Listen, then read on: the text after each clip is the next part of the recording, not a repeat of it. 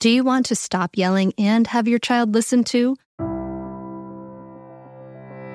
Well, I have exciting news for you. If you're hearing this right now, it means that the doors to mindful parenting are open at mindfulparentingcourse.com. This only happens for a limited time, and it may be perfect for you if you want to be that patient, calm parent, but you're afraid of being walked all over. You're losing it, and you want to be that steady, peaceful parent. You don't have a cohesive method, and you take in bad advice like just count to 1, 2, 3. Mindful parenting is an evidence-based system that not only teaches you how to calm your reactivity, but offers you a ton of personal guidance. A lot of other parenting coaches talk about the best way to respond to your child, but guess what? They don't walk you through the research-proven practices that it really takes to create changes that actually last. Mindful parenting teaches you the specific steps to create cooperative, loving relationships for life. In mindful parenting, you can learn how to stay calm, even if you find yourself shouting hourly now. Be present for your child no matter what they're going through. Resolve conflicts easily without yelling or taking away the iPad. Set limits without your child resenting you for days afterward. And build trust between you and your child so that you avoid misery in the teen years. The doors are open now at mindfulparentingcourse.com. Unlike other programs in Mindful Parenting, we offer one-on-one coaching to every member and weekly drop-in coaching sessions. Don't wait anymore. You and your kids are worth leveling up. Go to mindfulparentingcourse.com and join now before the doors close again. That's mindfulparentingcourse.com. I'll see you there.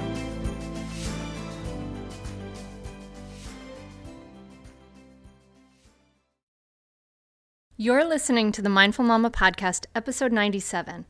Today we're talking about healing your body, balancing your emotions, and restoring your vitality through the 4th trimester with Kimberly Johnson. Welcome to the Mindful Mama Podcast. Here it's about becoming a less irritable, more joyful parent. At Mindful Mama, we know that you cannot give what you do not have. And when you are thriving, when you have calm and peace within, then you can give it to your children. I'm your host, Hunter Clark-Fields, Mindful Mama Mentor.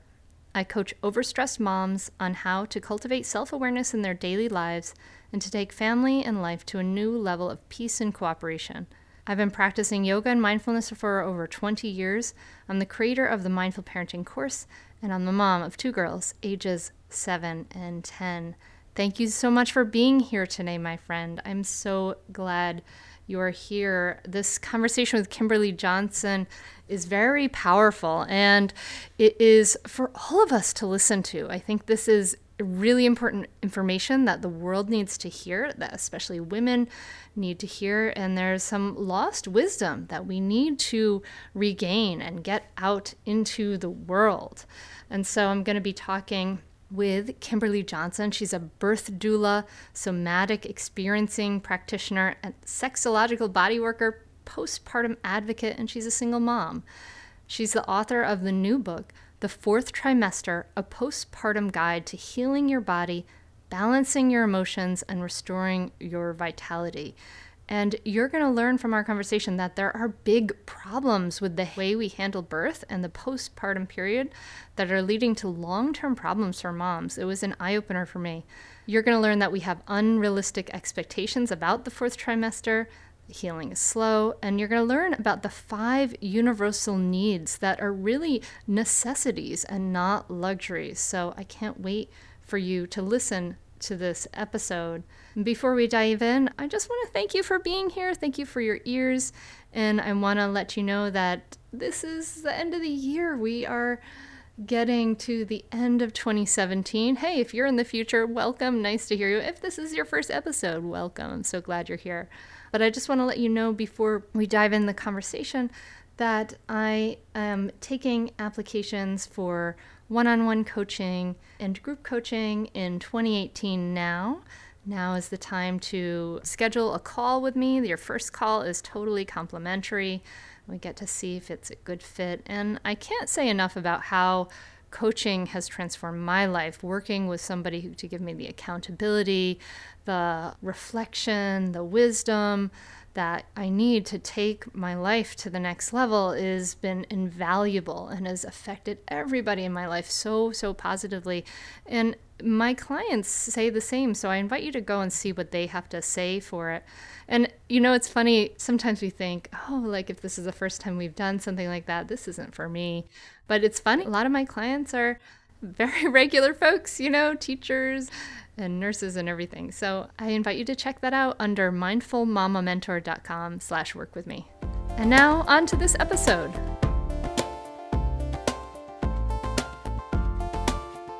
Welcome, Kimberly, back to the Mindful Mama podcast.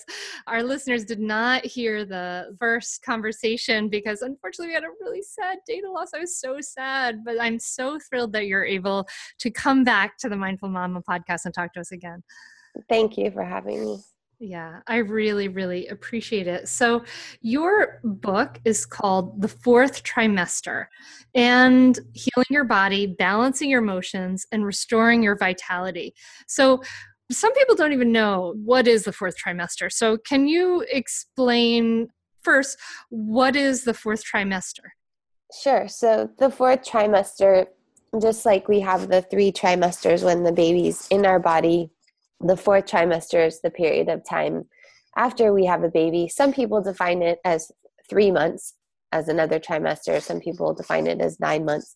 But it's the period of time after we have a baby when, just like as we're pregnant, we have special needs. Our body has necessities at that time that it doesn't have at other times. The same is true after we have a baby.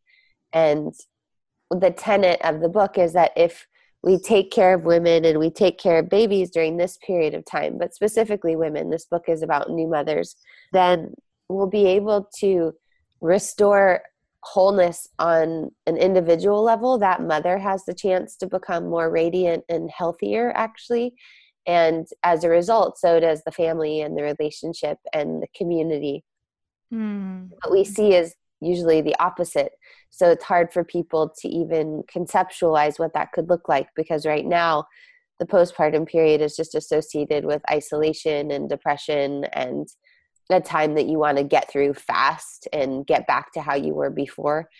But This book is really a call to maturation and a call to the evolutionary possibility that if we really pay attention to what women need at this time, that we have a chance to move in a direction that our community and planet need anyway.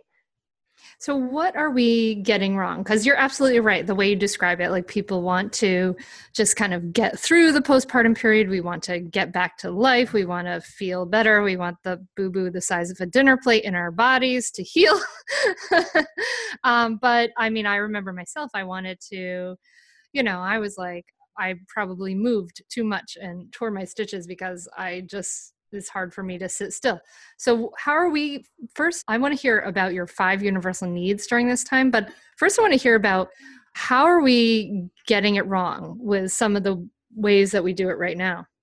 Well, as you know from your own experience and from the women I'm sure that you work with, we all have very unrealistic expectations about timing and about how the timing of the body works, because universally, whether we're postpartum or not, the mind is much faster than the body. And so every woman who comes into my office, whether they're 3 weeks postpartum or 5 years postpartum, feels they should be farther along than where they are in their actual healing process. So one is an adjustment of expectations, and not only a realization that this process is a rite of passage that requires very specific things, but also a desire to be in that rite of passage. So we have to, in some ways, sequester ourselves from the mainstream messages that we hear. If you watch celebrity pregnancies, it's just how much weight they gain, how much weight they lose, and then how soon they are back at work. Yeah. And we've all most women have done a version of that to themselves. And so we're getting it wrong on a societal level by not giving women enough maternity leave, and families paternity leave, because if a woman has just had a baby and knows that she has to get back to work so soon, it's very hard to relax and be in your parasympathetic nervous system when you've got a very tight time frame. But the other thing is that we just treat it like it's any other time. So we don't understand, just like we do with our menstrual cycles, we don't understand that there are specific nutritional needs, specific exercise needs. And if we were to maximize those and really roll with our cycle, we wouldn't have the strong mood shifts and symptoms. But because we try to treat it all like everything's equal, then we have these erratic hormonal swings and physical difficulties. And it sounds radical in this country because we value masculine energy so much. We value productivity. We value independence. And what the postpartum period is asking is for us to change not only our values, but also to learn how to do these new values. Because it's not like you can just say, oh yeah, I believe in getting help, and then snap your fingers and be able to ask for it. If we've never asked for help and we've never been vulnerable and had to rely on someone else to take care of us, it's a hard thing to do.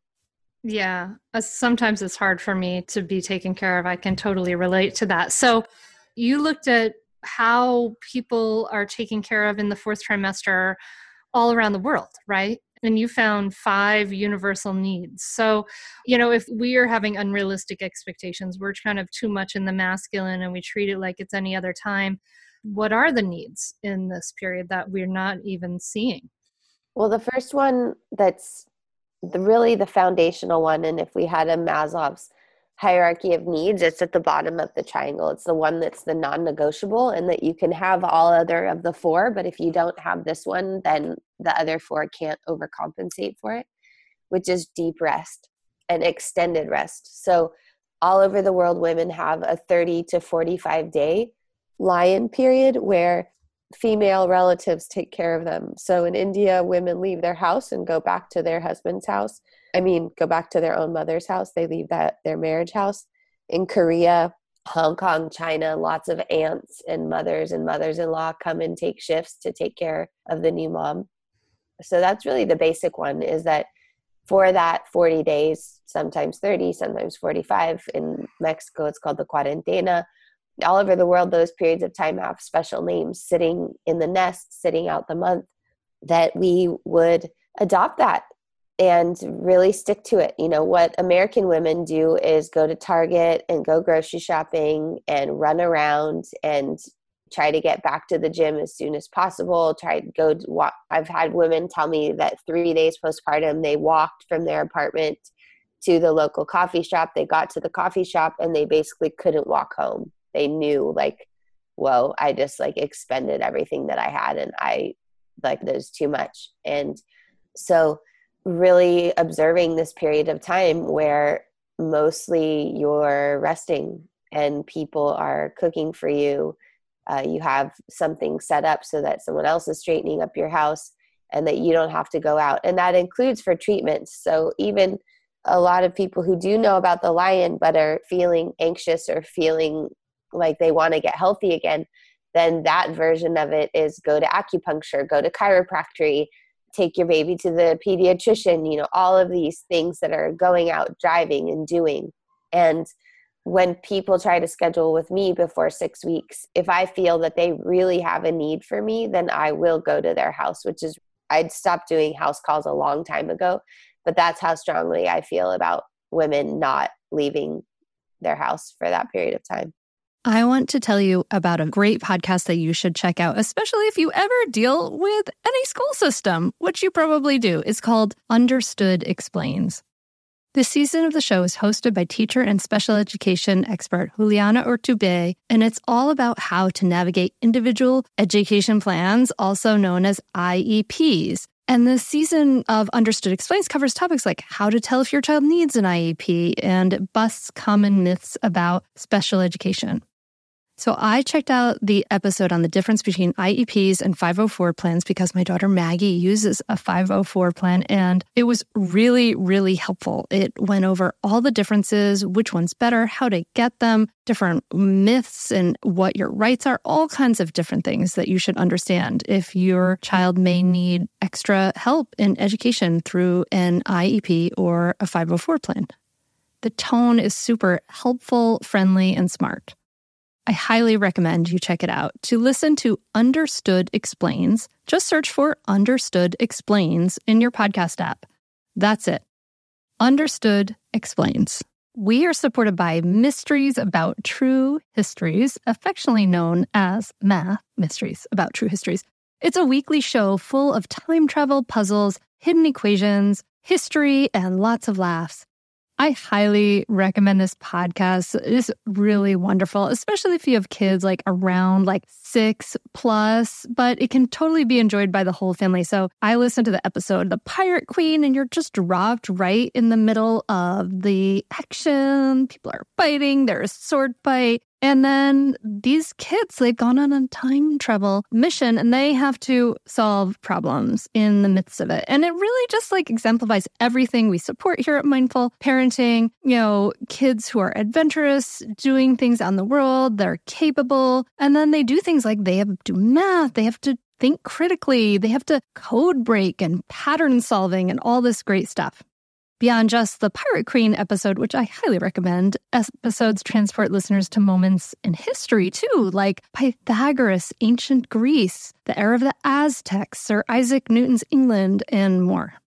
So jump in with your family, follow the adventures of Max and Molly on an adventure through time with puzzles and hidden equations and laughs, and it really does make learning really fun and really cool. Perfect for ages 6 and up. New episodes drop every Thursday, each stacked with so much laughter that your kiddos won't even realize how much they're learning. So tune into Mysteries About True Histories with your kids, and you can follow and listen on Apple Podcasts or wherever you get your pods. That's Mysteries About True Histories. That sounds like, I mean, from this point of view, I think, and now that my daughters are 10 and 7, that sounds kind of cool, but a little hard to imagine. But I'm not sure like my 29-year-old self would have been okay with resting. And maybe it's just because I just have a lack of education about it or a lack of understanding. And I definitely did then. I mean, I even had my daughters in like a birth center, you know, all very naturally and things like that. But there wasn't nobody, well, there was the instruction to be like a mermaid for a little while, but like, Right. But I don't think anyone told me. I never even came across at all the idea of resting for 30 days. Yeah, it's interesting because were you a yoga practitioner back then too? Yeah. Mm-hmm. Yeah, because in the yoga tradition, you know, it's very strong, especially in the Kundalini tradition, but in Ayurveda, it's called the sacred window. And it's definitely, but this is the thing that even, and that's why I was so shocked by my own birth experience, was I was a yogi for a long time and I knew a lot about my body, and I just couldn't believe how motherhood was so left out of, like, how could I have an entire practice that touched so many aspects of me, but had nothing to do with womanhood or motherhood? Zero. I mean, it had no information to offer me in my toolkit. It was all genderless and spirit oriented. So I agree that it is maybe what you're saying is a tough sell. And what you said is so much what so many people say to me. I recorded a book trailer, which I'll give you the link for so the listeners can see it. It's just a minute and a half, really beautiful. It is. I watched it. It's gorgeous. Cool. Yeah. About what the postpartum period could feel like. I wanted it to really have the feeling of what that time period is like, because it's a very special time. And if you listen to it, you mean you have access to realms that we don't have access to otherwise. There is a sort of very slow, languorous, golden quality as the birth energy is still figuring out how to recalibrate. So of course, that's the $1 million question of the book too, is like how to make people care about this who aren't already out of this period of time, right? Because when you're finished with it, you're like, oh yeah, that would have been good. You know, now that I have an autoimmune disorder and my pelvic organs feel like they're going to fall on the floor and I'm having painful sex, yeah, resting probably would have been good. But at the time, it's very challenging. So in this video, I had a new mom that came, and then I had a pregnant woman who came, and they were sitting on the bench outside of my dome. And the one who had had a baby who was like 8 months postpartum was just going, oh my God, I wish I would have known this. I totally would have hired somebody. You know, my mom's not around and I needed someone. And you could tell the pregnant woman was sitting there going, she like, whatever, she doesn't like, she needed that, but I don't need that. I wouldn't need that. And it's just so hard to talk to pregnant women about anything other than birth. It's like the consciousness of a pregnant woman ends at the birth scenario. And therefore, in my book, I have the whole first section is for pregnant women to read about how to build a postpartum plan. Just like you have a birth plan, you really need a postpartum plan. Postpartum lasts a lot longer than a birth lasts. And there's a lot more that goes on during it that's really important to think about ahead of time, so that if you are having a hard time, which everybody has a hard time sometimes, that you know where the resources are and how to source your community for what you need. So what are some of the results of, I mean, I guess we didn't touch on this, and this is something I think we need to talk about too, is like, what are some of the results, the long-term effects of the way that we do, the way we currently mishandle the fourth trimester?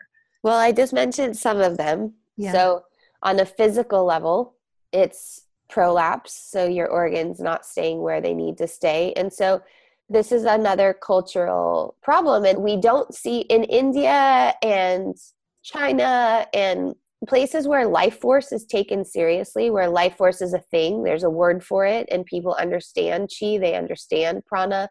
There's a long view of health, that how we are now affects how we are when we're older.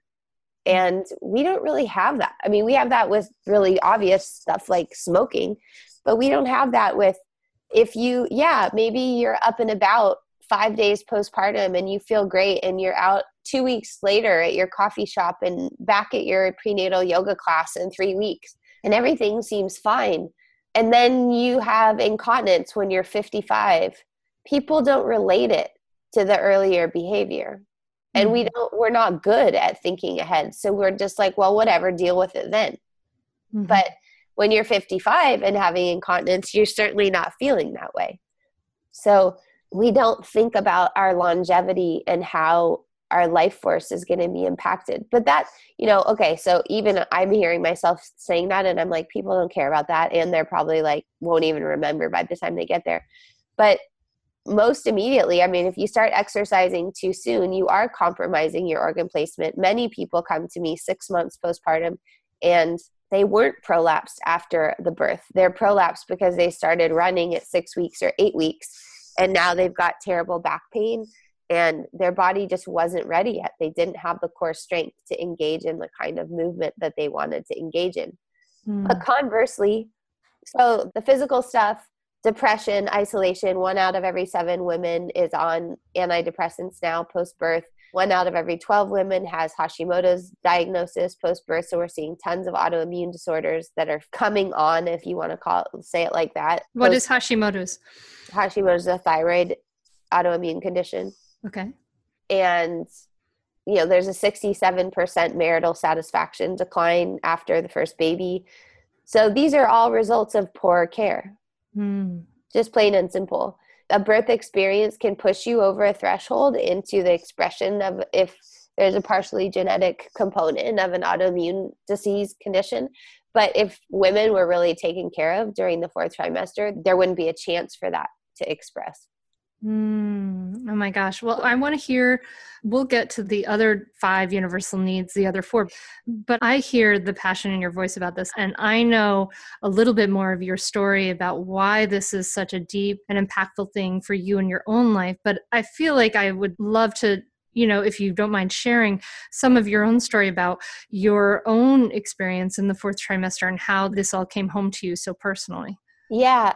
I mean, I feel like my story's all over the place right now. Maybe that's just because I'm talking about it a lot. I'm happy to share it, but I think people, if they really want to hear it, there's a lot of different ways. It's in the first part of my book. I've recorded so many podcasts, and that's the main, everybody wants to hear it because frankly, that's why people come to me as a practitioner, because they have hope that they can heal because I did. Yeah. We learn through stories, Yeah. So As I mentioned, I was a longtime yoga practitioner and a rolfer. I didn't mention that, but I was a body worker for a lot of years before I became pregnant. And I always wanted to be a mom. I always wanted to have a baby. I always wanted a home birth. And so I set myself up for all those things. And I had a birth that was relatively smooth. I was 42 weeks and 5 days, so that's a long time to be pregnant, but I was cool with that. I kind of imagined that I would be pregnant for a long time because my mom was. And then I had a tear during the birth process, and the material that my midwife stitched me with, my body rejected. So my tear didn't heal correctly. And as a result, I had all kinds of symptoms like fecal incontinence, which is when you poop in your pants without knowing you have to go to the bathroom. I had really bad back pain and SI joint pain. Everything was just very sore. I couldn't sit for about 2 months. And as a result of that injury, a lot of other things were difficult, like breastfeeding, because I couldn't sit and I couldn't walk very well. So I couldn't make myself the amount of food that I needed. And I, like describing most women, I was like those women. So I didn't know anything about this. And I've said all over the place, my postpartum plan was my breast in a sling. I just thought, why would I need anything else? And I didn't realize I lived in another country. I lived in Brazil. I just moved there. I didn't speak Portuguese well. My daughter's father doesn't speak English. I didn't have friends because I moved from an island to a city in order to have a baby, because on the island there were no more midwives. So I just found myself in sort of the darkest kind of situation with no support. So I didn't have anyone to make food for me. So I wasn't eating enough. So I wasn't making enough breast milk. So my daughter was really fussy and my body was hurting and I didn't know what to do about it. And I was a yoga teacher at the time and I was the breadwinner. So I kind of needed to go back to work, but it was sort of impossible considering I was in physical pain. So I couldn't demonstrate and then I couldn't really speak well. So I was sort of at a loss for which medium to use to teach with. And so at that time, I was told that I needed a full pelvic floor surgical reconstruction. Wow. And I have never had surgery besides a tonsillectomy, which wasn't my choice anyway. And I was like, there's no way I'm getting pelvic floor surgery. So I went on a search to heal myself, and it was so hard to find information, so hard, like hundreds and thousands of Google searches of holistic postpartum care, alternative postpartum care. It took me 3 years to even find a book on postpartum care. Wow. So eventually I decided to move back to the US because I just couldn't find the resources and support I needed in Brazil. And I realized I needed to be closer to my family. And over that period of time, I found a person who's now my mentor, Ellen Heed, and I received 3 sessions of internal pelvic floor work. And over the course of those sessions, my diastasis knit back together. I had a separation of my frontal abdominal wall that knit back together. The scarred tissue softened, and so my vaginal opening went back to its normal shape because it was pulled asymmetrically from the scar. And my pain went away. Wow. And then right away, lots of women started telling me their stories about their own bodies and ways that their bodies were never the same again after they had a baby, like their tailbone always hurt or sex was always painful and they were avoiding it. And they weren't sure why because they had a cesarean, or they weren't sure why because the birth itself was okay, but now they were having pain. And I just realized this is a black hole in women's health, and it's so hard to get help. And I thought, okay, well, I have to do this work because people are already coming to me. So I have to figure out a way to help women. And so that's really where the book comes from, is putting together the information that I wish that I would have had, that I was actively searching for. I mean, I wasn't searching for it when I was pregnant, so I don't think I probably would have read it while I was pregnant, but I was certainly searching for it immediately after. Yeah. It's so needed. Wow. Thank you. I really appreciate you sharing your story again, because it's an intense and hard-hitting, and I think that a lot of us can relate with, maybe if not just relate with that feeling of being, I don't know, just feeling like, yeah, wanting more support, wanting those things that we need that we don't, where no one is telling us that we need these things. No one is supporting us, just like no one is supporting you. It's kind of shocking and amazing. It's just boggles my mind that like completely as a culture, how we are so completely neglecting women at this time, because it really is true. Like all the attention turns to the baby when the baby is born. And for the women, for everything, it's like everything stops there and we forget about us, completely. Yeah.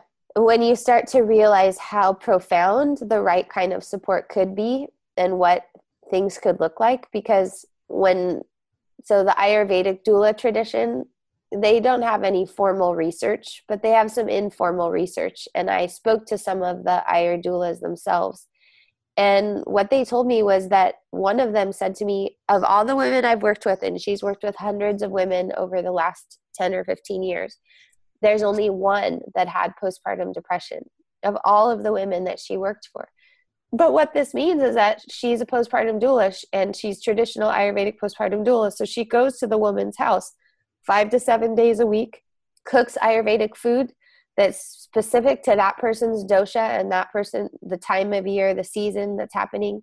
The food in the first couple of weeks is cleansing food that's easy to digest so that the body can continue the elimination process. And then it switches over to being rebuilding foods that are collagen dense, mineral rich, all freshly made, nothing frozen. And then the woman gets body work 3 to 5 times a week. So she gets abhyanga, which is oil massage. So it's like detoxifying, completing the elimination process of all of the hormonal shifts. And you have somebody that is spiritual and emotional support that will sit with you and answer your questions. No new mom should be alone with a newborn all day long. And that's why a lot of women are going out, because they're lonely. And that's the only way to encounter other people. And we don't have a tradition in the US to drop by other people's houses. It's considered kind of rude. Most people don't like it. So because we have this thing about privacy, if somebody's feeling lonely or stir crazy, they're going to have to go out. But if you had somebody coming to your house, tending to your body, tending to your family, if you have older kids, you need help taking care of those kids, but maybe they're not in school yet, or maybe you want them with you during this special time. So it's a real opportunity. In Chinese medicine and Ayurveda, they say that women can heal during this time. So this time is so special. The veils are so thin. The system is so open that women can heal lifelong illnesses. There's a Chinese medicine doctor who wrote a beautiful book called Reflections of the Moon on Water.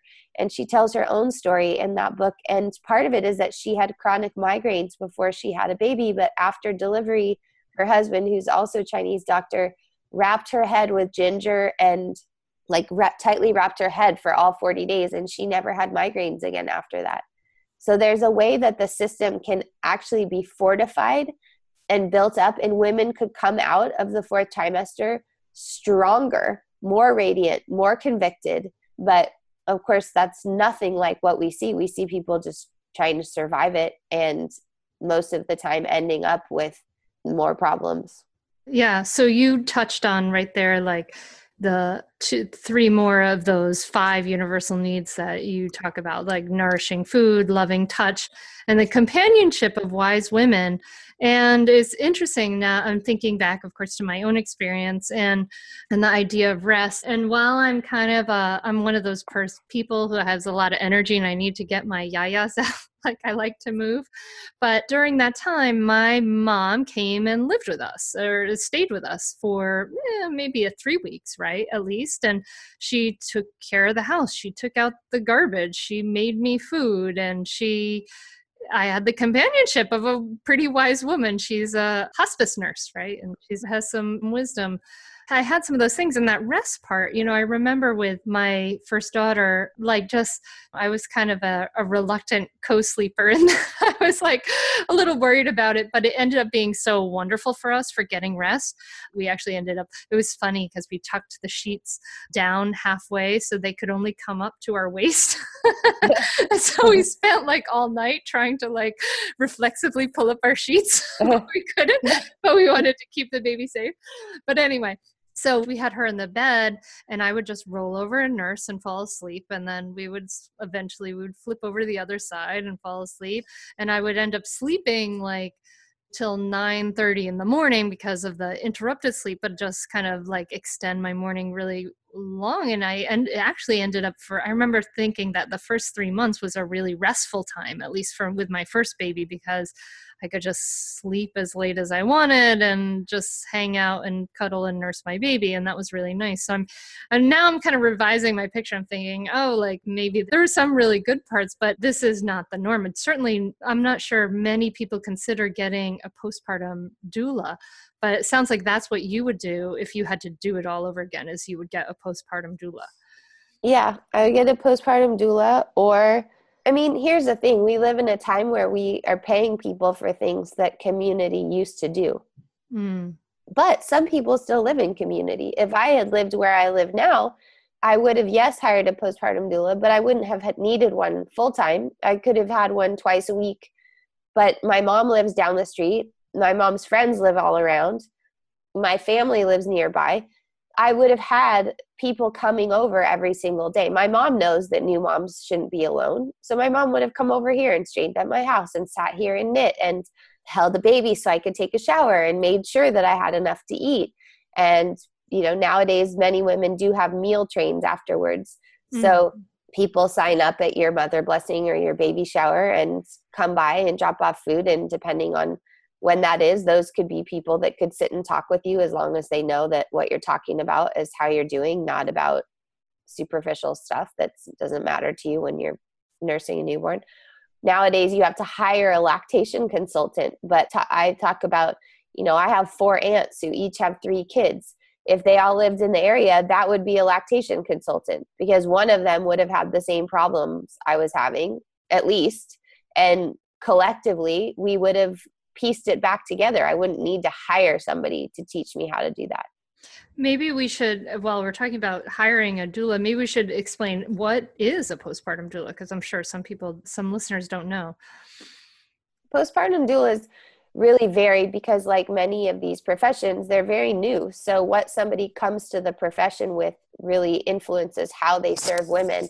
But ideally, a postpartum doula is someone who knows about these 5 universal needs and comes to the house, and you can hire them hourly or you can hire them on a retainer for those first 6 weeks to make sure that all of those basic needs are taken care of. And basic meaning extremely important, not basic like, oh, my basic needs are met because my husband's home from work for 12 days and I have food in the freezer. It's like the needs that you have, which are to rest. And for someone to, I have clients that I tell all this stuff to, and then I call them postpartum and they're 10 days postpartum and they've gone out for a mile walk and they're still on Vicodin from their C-section.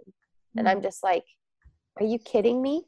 Like, are you kidding me? I get so upset. I'm like, get home and get back in bed. You don't even realize what you're doing because the body is still in flux. That's the thing. People are still in birth space. And so it's an altered state, and they're doing things that they don't even realize because their consciousness hasn't caught up with where they are. Yeah, I would totally be one of those moms who was out for a mile walk. I think I was out for a mile walk when my daughter was 2 weeks old. A slow one, but... Well, hey there, busy mama. Are you looking for ways to make your life easier, your home less chaotic, and at the same time add more joy to your life? My name is Deanna Yates, and I'm the host of Wannabe Clutter-Free, a podcast all about letting go of the stuff we don't need in our lives so that we can focus on what truly matters. Don't worry, I'm not going to tell you to throw it all away or make you feel guilty about keeping something you love, no matter how many other people don't quite understand it. But I will give you practical and, more importantly, actionable advice so that you can make progress right away. And you won't just hear it from me. There are amazing guests too. It's like having your bestie in your pocket, telling you it's okay to let go of the things that are not serving you and your family in a totally non-judgmental way. So join me over on the podcast where we can work on progress over perfection for those of us that want to be clutter-free. Hi there, I'm Andrea Owen, self-help author with 19 translations of my books, global keynote speaker, and life coach. My podcast, Make Some Noise, has been serving up self-help in a simple-to-digest way for the last decade. The topics brought in each episode are practical and easy to implement around topics such as working through fears that keep you stuck, different modalities of therapy, managing your negative self-talk, and more. We bring you guest experts, solo episodes, and I even coach listeners on the air around relatable struggles. I also do my best to weave my sense of humor into some heavy topics because, let's face it, life can be pretty hard, and it's so much better when we can have some fun while walking through our challenges. Whether you're seasoned in personal development or just starting out, Make Some Noise podcast will help you become the best version of yourself, the person you're proud of when you look in the mirror and show up in your life. Simply search Make Some Noise with Andrea Owen wherever you listen to your podcasts. So you're just talking about this intensity of planning ahead to know, well, I'm going to be in this altered state. It's going to be this incredible transformation. And I think everything in our world underestimates the transformation, right? But we're going to be in this incredible transformation. And so to plan ahead to get kind of the support you need to not only get sort of the right food and things like that, but also to get the support you need as far as like, help me rest, help me kind of remind me. Yeah. Tell me to get back in bed. When I'm getting on my phone to scroll through the internet, tell me that I need to close my eyes for a little while. Abhyanga, it's funny. I thought it was really funny actually when I was researching that they consider the massage exercise. And that just made me laugh because to me, we're so out of balance in white American culture, which is like laziness is the worst thing that you can possibly, you can't be worse than lazy. Even dumb isn't worse than lazy. Lazy is the worst you can be.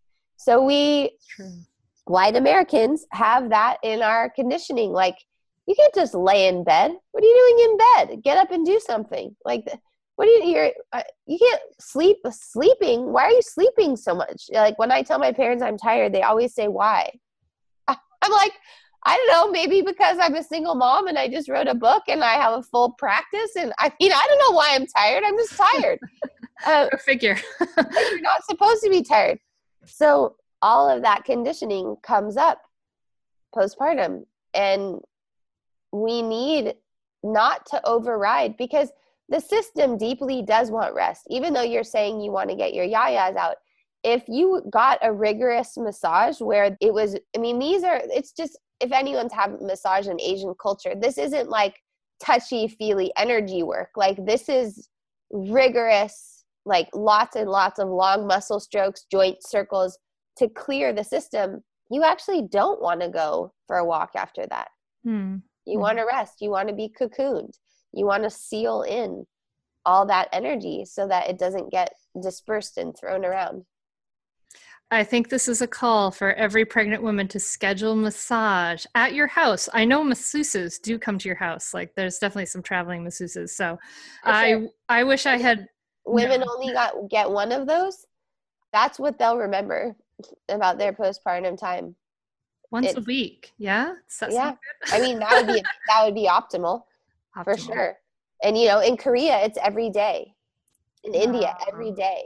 Wow. And it's together. It's not considered like a separate service. It's just some person in the family knows how to do it. And when someone has a baby, of course, that person in the family is going to go do that. And same with the cooking. It's not like they get out a cookbook. It's like women generation after generation know, if the blood is that color, then you need more brown dates and you need jujubes. And if it's this, you should steam a pear because that, this, like, they know that food is medicine and they know how to use it because it was passed on that way. But I go to my postpartum visits and my clients are drinking soda and eating Subway thinking they're doing well because they're eating meals. and it is better than not eating at all, but the foods need to be warming. They need to be easy to digest. Preferably they're fresh and homemade. What are some foods that are particularly good in the postpartum period? Bone broth is great. Soups in general are really good. Khichdi is great. What's khichdi? Khichdi is dal and rice cooked together, so it's really soft with vegetables. Okay. Really easy to digest. A lot of people do khichdi fasts. It's spiced with like cumin and black mustard seeds. Okay. Yeah, porridgey type of things. Mm-hmm. After the first 10 days or 2 weeks, when the lochia, the blood is starting to diminish more, then you do more building foods like chicken soup and lots of seaweed soup, things that have a lot of minerals. Well, this is great because my go-to meal when I am bringing food to my postpartum friends has always been lentil soup and fresh bread. So that's great. I had an instinct for lentil soup. That's great. And then your final universal need that you talk about is contact with nature. Why is that so important? I mean, the more I talk about these universal needs too, the more that I'm just like, this is the recipe that our culture needs. Yes, totally. It's specific to this time. And the reason it's called a need is because people think of these things as luxuries and not necessities. But we're mammals, and nature has its own pace.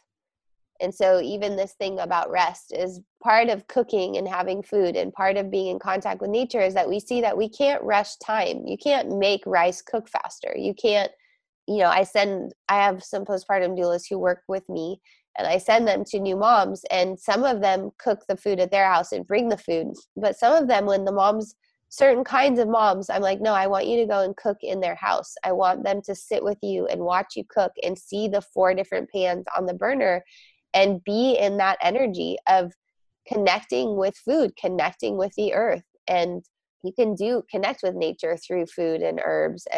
But yeah, also just broadening our perspective and breathing with the rhythms of the season, with what's happening outside of our situation. So Kimberly, you've brought all this wisdom out, and you've looked at cultures all around the world, and you're sharing this. And I'm so happy to hear that you are sharing your story again and again and again, because we need to hear this story, because it's a really not very much told story. So you've been bringing this out into the world. Now you're a single mom. How do you bring some of this wisdom into your own life now that your child's daughter, right? She's older. Yeah, she's 10. Well, I went through a postpartum period with the book, and during that time I got sick, and I called in an Ayurvedic practitioner and got an Abhyanga treatment, which was amazing, and hired a friend of mine to cook meals for me. And it was incredible. I had meals for like really good meals for 5 to 6 days. It was so awesome. I'd never experienced that before. And rest. I mean, for me, rest is my savior. Sleep is my savior. I just need a lot of sleep, 10 hours of sleep, usually 9, 10. And I rest when I'm tired. So if I have clients and I have a window, someone's late, I lay down in between clients. I say no to a lot of things, which is hard sometimes, but I have a very specific mission right now. And in order to fulfill that mission, there's a lot of extra stuff that has to go so that I can be the mom that I want to be, and also build the life that I want to build for us. And I ask for help a lot continually, which is, people say it gets a lot easier. For me, it is easier, but still not easy. But even yesterday, I was like, I'm not asking for as much help as I need. And my mom's asking me if she can help me, and I'm not getting back to her. And I do need help. So I just keep asking for help and being humble and accepting it.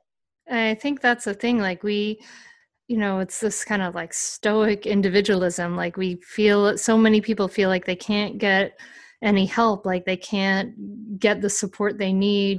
We can't maybe spend the money, or we can't take the time, or we can't ask our friends and things like that. And I think it's really harmful. Sometimes our individualistic culture, I mean, I really seeing so much more, and I was raised in a really individualistic way, and I see so much more interconnection now. And that whole idea of being able to giving ourselves permission to either ask for help or slow down. Like, I know what you're talking about. Like, I realized recently, I was like, I can cancel this thing. I can slow this down. I can give myself some space and time.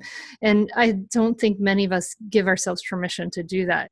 And I don't know. It's just, I'm not sure it's kind of a rant there.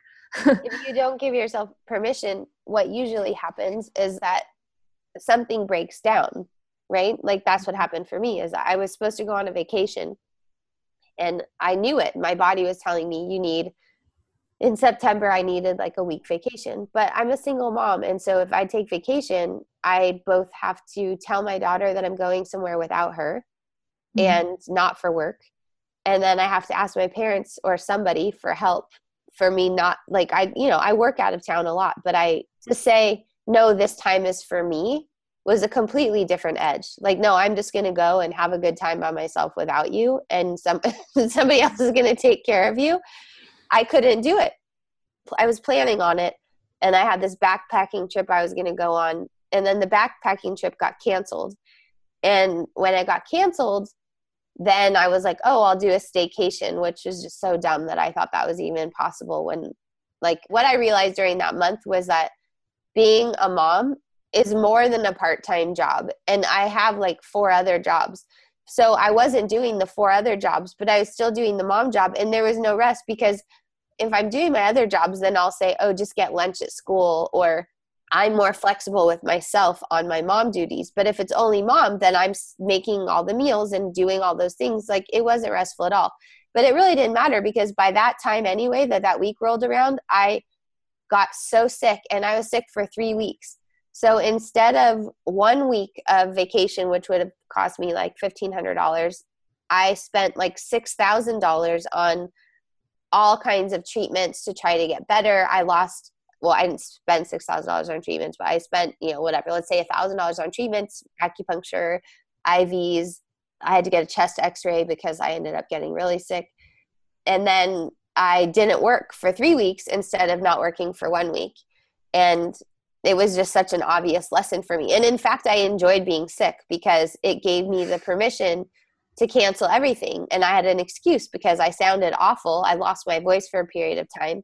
And it was just like, wow, this is what your system needs to do to get your attention, so that you stop taskmaster robot. Like, you stop that part of yourself that just will not let go.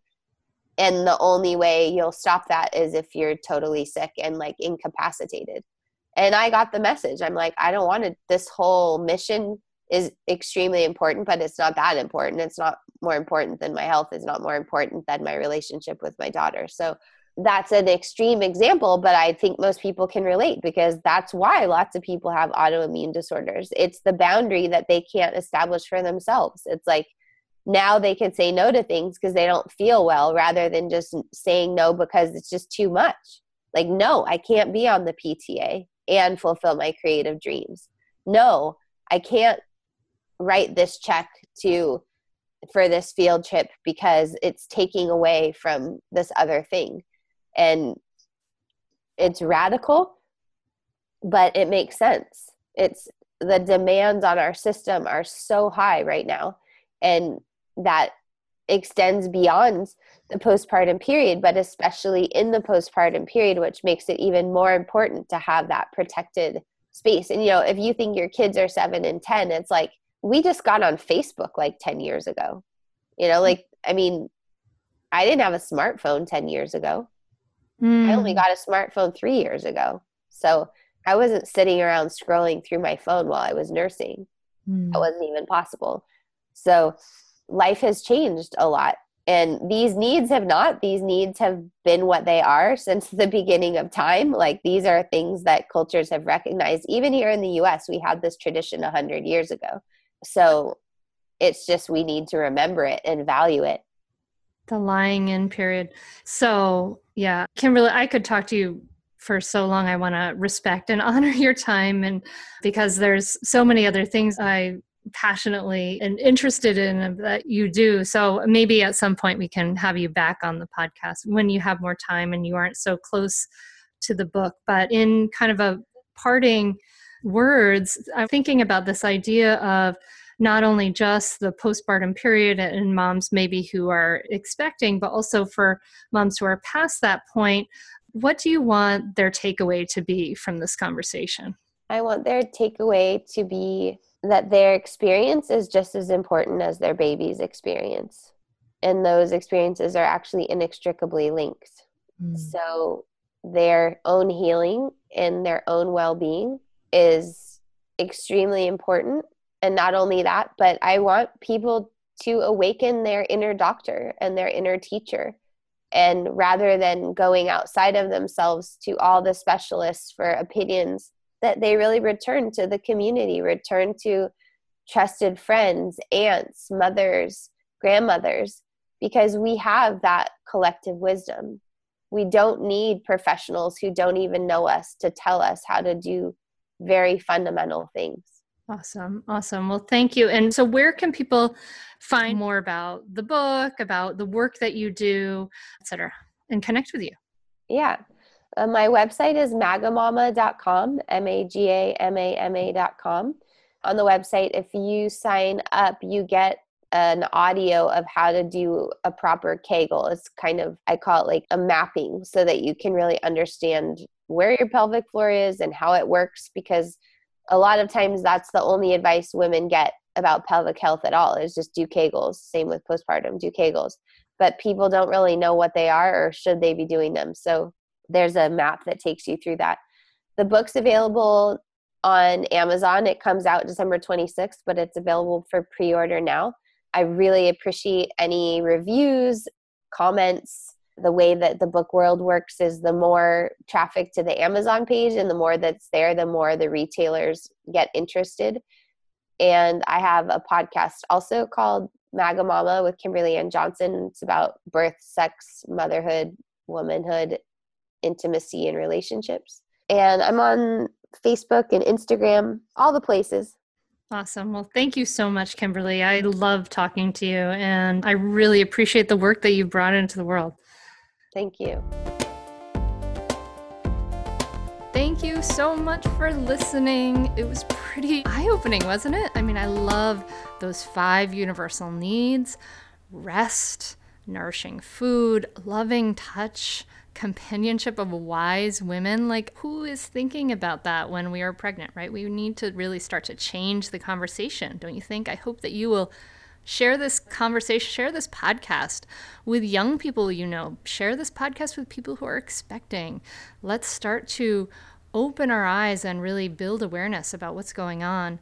If you have any questions, you can always email me at hunter@mindfulmamamentor.com. Like I said, I am rescheduling calls for coaching for people who are interested in one-on-one coaching right now. My practice is currently full, but we're talking about 2018 and getting started early in the year. So exciting to make a new year and really dedicate the year to a new change.